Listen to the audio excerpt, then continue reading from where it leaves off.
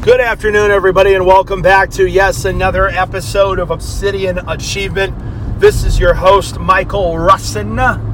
I'm giving you two on a Sunday, baby. One at 5 o'clock on a Sunday. So if you're just moseying around, not doing anything, your weekend's winding down, getting ready for the week, you've got two episodes to listen to tonight. So I don't want to hear any whining about how you couldn't do something productive. If you're listening Monday, happy Monday. Let's kick the week off with a bang. I want everybody to, first off, I want to thank all the listeners. I haven't thanked you guys in a while. Thank you to everybody that tunes in and everybody that donates, especially that gives to the podcast. I want to thank everybody that shares it. I mean, you guys have done such an amazing job.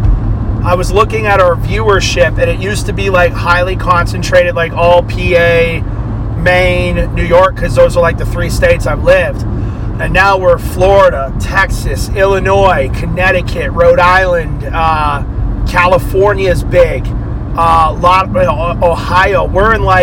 We have regular listeners right now. And I believe all 50 states have tuned in at some point. But when I was looking at the metrics, it looks like 32 states have regular, meaning like you tune in 2 or 3 times a week, listeners. Man, I'm just so blessed to have just such a great audience to speak to like you guys. And I don't take the responsibility of pouring into you all daily as much as I possibly can, as often as possible. I just, come on, people. Go. You see, now we're stuck at this light. Oh, Jesus, give me patience and grace with these people. It's a Sunday. People got nowhere to go. Slow down and smell the flowers. Dude, I'm on my way to plant the flowers. I got a kid at home and a pregnant wife. I just crushed, I want to be home. We're just moseying along. There's this one light where it's like a left-hand turn, and when it turns green, you're stuck here for a while. I'm going to be... Listen to how long my blinker goes for. That's how long I have to sit at this light. Unless the timer's different on Sunday, which I doubt. Anyways, back to the whole gratitude piece before I flew into a road. Well, that wasn't road rage, but... Ooh, there was a nice GTO that just drew by. Did I say drove by? Drove by. Like I said, I want to thank all of you. I'm deeply appreciative of everybody that tunes in and listens.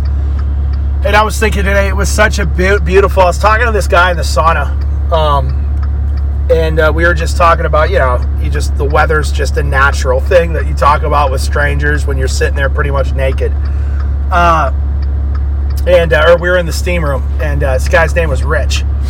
And we're sitting there talking about the weather, and today was one of the few, I bet you we've had maybe 4 of these quintessential Maine summer days. I'm still sitting here, by the way. Maine summer days. All summer last summer was just gorgeous. It was perfect every day. This year's just been rough. It's been really, really rough this year. Still sitting here. Been really rough this year between I think the Canadian wildfires, which were definitely started by the governments. Had something to do with it. It's just been a weird weather year, but today was beautiful. But anyways, the point is, we're sitting there talking, and he mentioned, a year ago his wife had passed, and, a lot of times people just say, oh, I'm sorry, and they move on from the conversation, and I just kind of started to ask him questions, and you guys know I do this a lot. I asked him, I said, how'd she pass? And she battled breast cancer for 21 years. They were together for 31 years. She battled breast cancer for 21 years. And it just got to the point where it just got into her bones. And, he was saying when it gets into your bones, it's a death sentence at that point. So ladies, go get checked. I have a lot of thoughts on cancer and where it comes from. I think a lot of it has to do, I believe we are being intentionally poisoned to, food supply, water supply, because cancer's crazy. Cancer's so common. Cancer should not be this common. Secondly, I definitely believe there's a cure, without a doubt, but it's such a money-making business, you know what I mean, that it's just such a money-maker that they'll never, people that have found the cure to cancer just mysteriously disappear or die, you know what I mean? But anyways, that's not the point of this. The point of this is to say, they were married for 31 years. That he lost her a year ago. And, him and I were just talking, man, and he kind of opened up to me and was talking about, how it's, like, tough. Like, do I start dating again? He's like, I got to go through, he's like, I got to go online and make one of those profiles and take pictures. And he's like, I don't know who's single, who's not single when I'm out and about. He's like, here at the gym, he's like, I see a pretty woman. I don't know, she's probably married if she's near my age. This guy looked great. He was 59, he said, I think, or 60. He was 60 years old. Bro looked like he was 48. I thought he was going to say 48, 49 years old, but when he said, he's married to his wife for 31 years, that changed it. And we were just talking, and, he was grateful that, because she got cancer when their daughter was 1, and she was alive until she was 21. So he was thankful for that, but you could tell that there's a little edge, I think he really saw, he mentioned that the last 6 months to a year were just hell. I can't imagine watching your wife deteriorate in front of you like that, to the point where they start losing control of their bodily functions. They can't walk. Watching the person that you've been with for 30 years literally fall apart in front of you. And it was just, he was such a nice guy. And, could tell he's probably a little lonely and just needed somebody to talk to. And, I'm going to pray, I encourage you to pray for Rich, too. I don't know if he was a Christian. He kind of did. I was going to kind of get into God a little bit with him, which, when you talk to somebody who's been through trauma like that about God, you really risk a visceral reaction, because people tend to have a lot of anger towards God, but I kind of wanted to feel him out a little bit to see what he thought. I at least wanted to get his thoughts on, God, but he left. But just pray for Rich, first that, he is, if he's not a believer, that he becomes one, but number 2, for comfort, you know what I mean, and healing and all that. I just can't imagine. But all this goes to say that I just really wanted to touch on gratitude. And, I've talked a lot about difficulties recently. I've talked a lot about stressors and all these other things that we go through, all of us go through in life.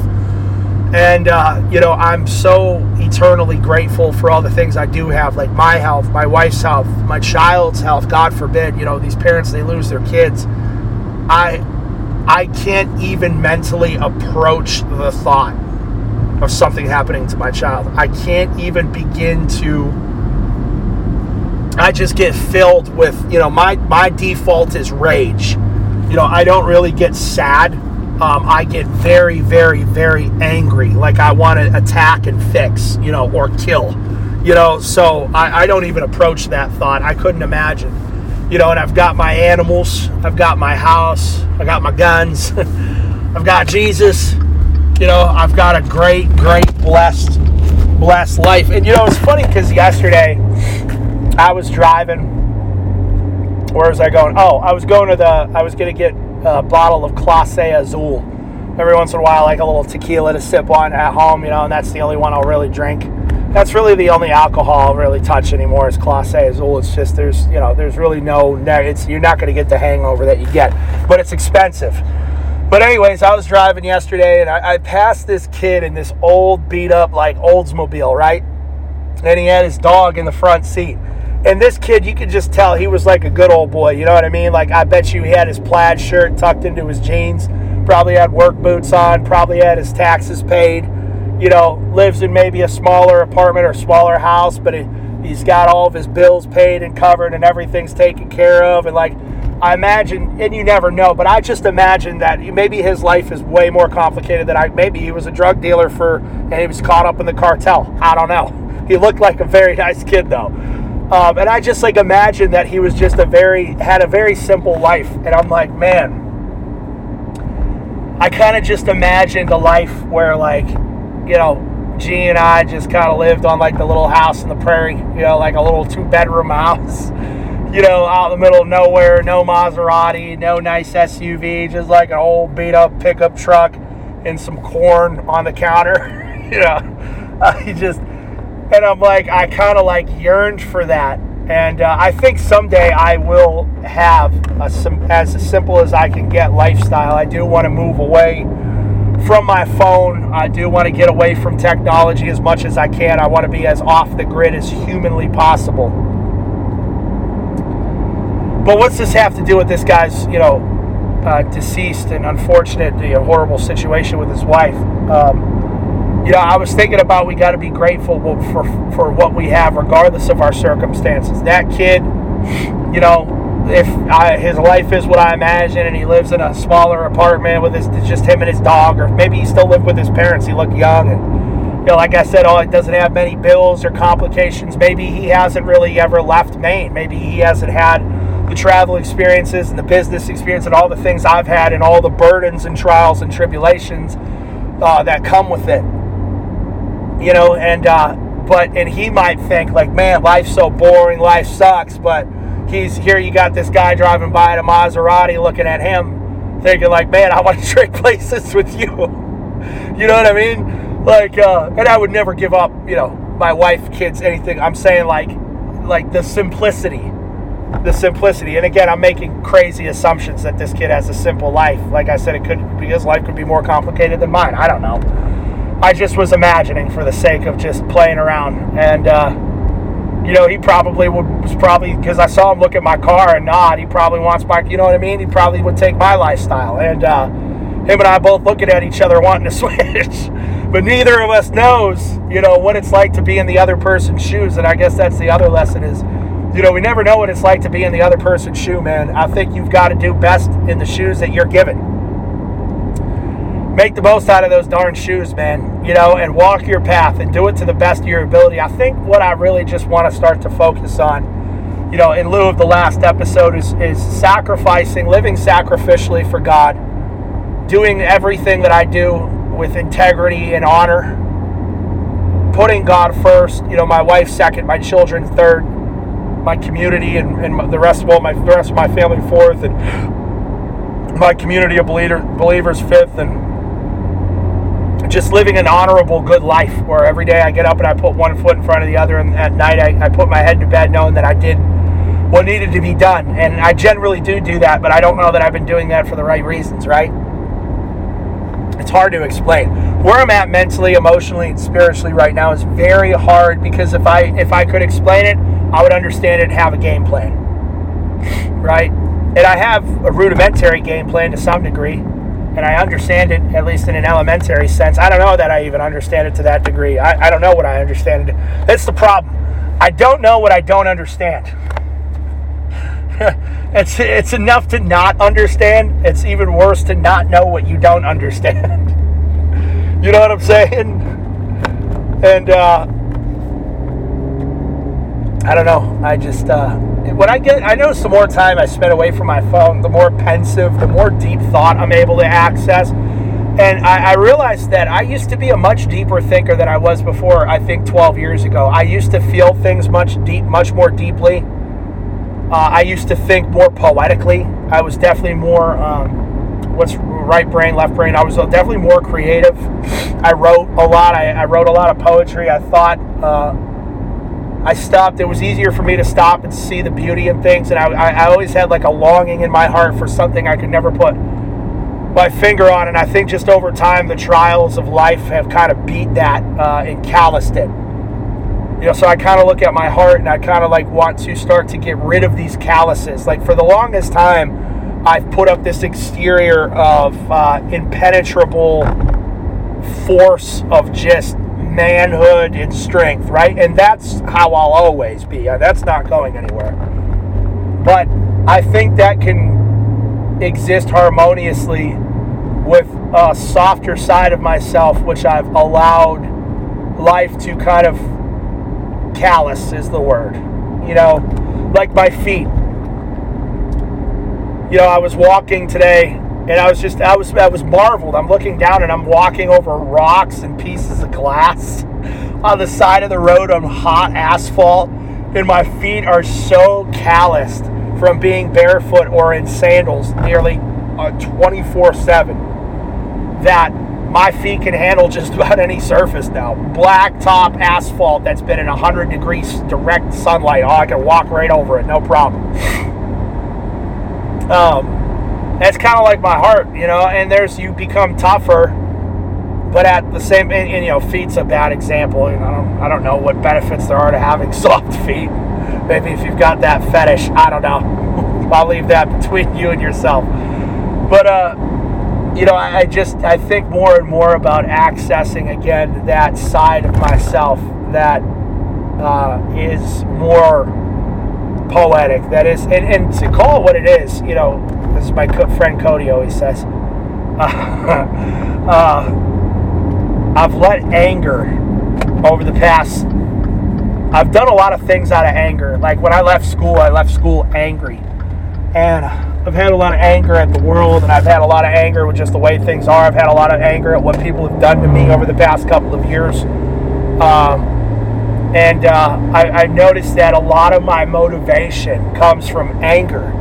And when you're constantly, it's exhausting. It's exhausting to be angry all the time. And I've always had an edge to me. I've been angry since I was a baby. Ask my parents.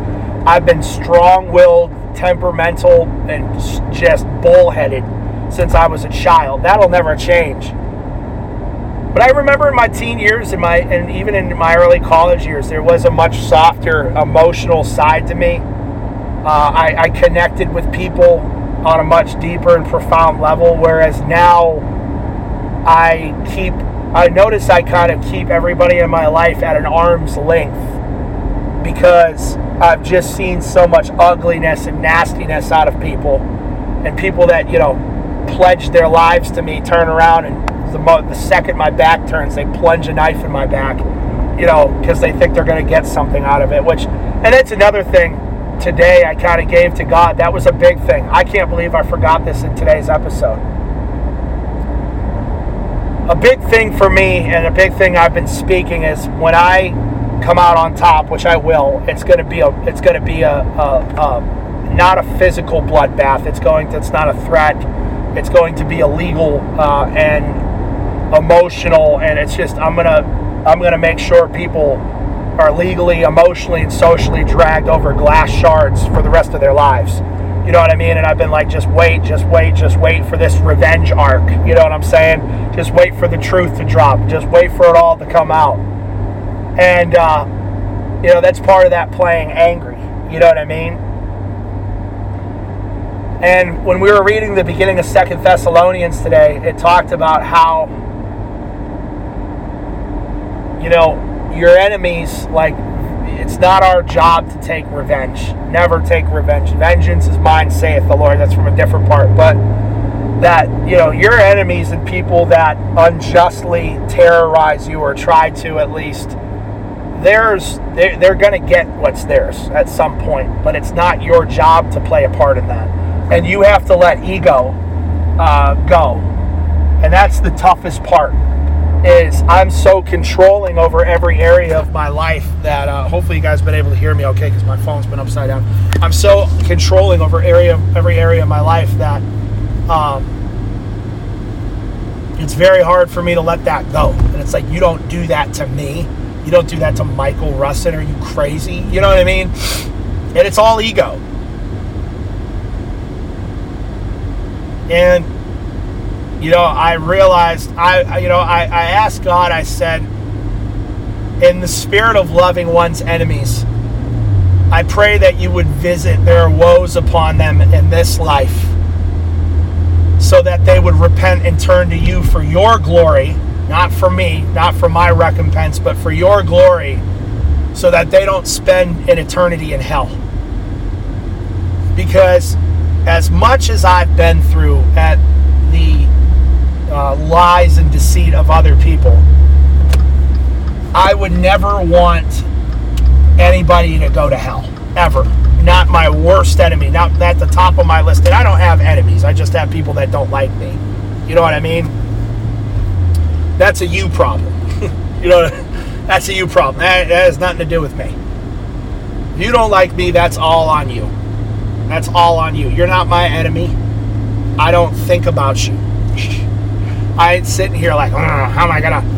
Maybe I have a couple of times. I guess that's not completely truthful, but I don't dwell on it. You're not, and now I've given it up, so you're no longer my enemy. And this is to anybody that listens to me that might have a problem with me, because I know people that hate me listen to this religiously. It's hilarious. It's uncanny. But anyways, there's that anger.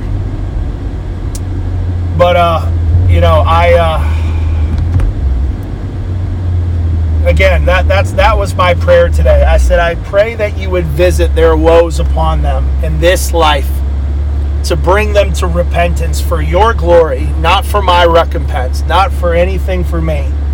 Because I would rather that bring them to salvation, again, for your glory, Lord, as opposed to them going to hell for all eternity. Because I would never wish that on anybody. I don't think people understand. Like all these edgy people think, oh yeah, I'm going to be having beers with the devil in hell. It's a place of endless physical, emotional, and mental anguish, terror, and pain for the rest of all. You can't wrap your head around hell or eternity. Our mortal minds can't possibly fathom. It's a complete imagine being completely disconnected from every good feeling and then every bad feeling being amplified times a million. Imagine the worst anxiety you've ever felt in your life and the deepest hopelessness and the deepest sense of loss you've ever felt, and multiply it by 50 gajillion. An unfathomable number. I imagine that's what hell is like. Barren. And I wouldn't wish that on anybody. No matter what you did. I see what changed it for me is I saw this video of this dad who was confronting a serial killer that had killed his daughter and raped her. And Christian man, stood there and told him that he forgave him. And I'm like, if that guy can forgive the guy that raped and killed his daughter, because I don't know that I'm as good as him. I know I'm not as good as that guy. I'm nowhere close. That's a situation where, I don't want to say it, but I'd have to take justice in my own hands. I don't know. I need more growth. That's a level of spiritual maturity that I can't even broach the topic. And I'm like, if that guy can, so can I. Like, what am I complaining about? I gotta spend some money. Oh no, I'll just go make more. Spend some money on a lawyer. Have people call me mean names on social media. What am I complaining about? So it's that's where I'm at with it. So gratitude, walk in your own shoes the best that you can, and leave vengeance to the Lord. That's today's episode. Second episode. You guys are lucky. 2-time Sunday. All right, I love you guys. Have a great week. Let's get it. Peace.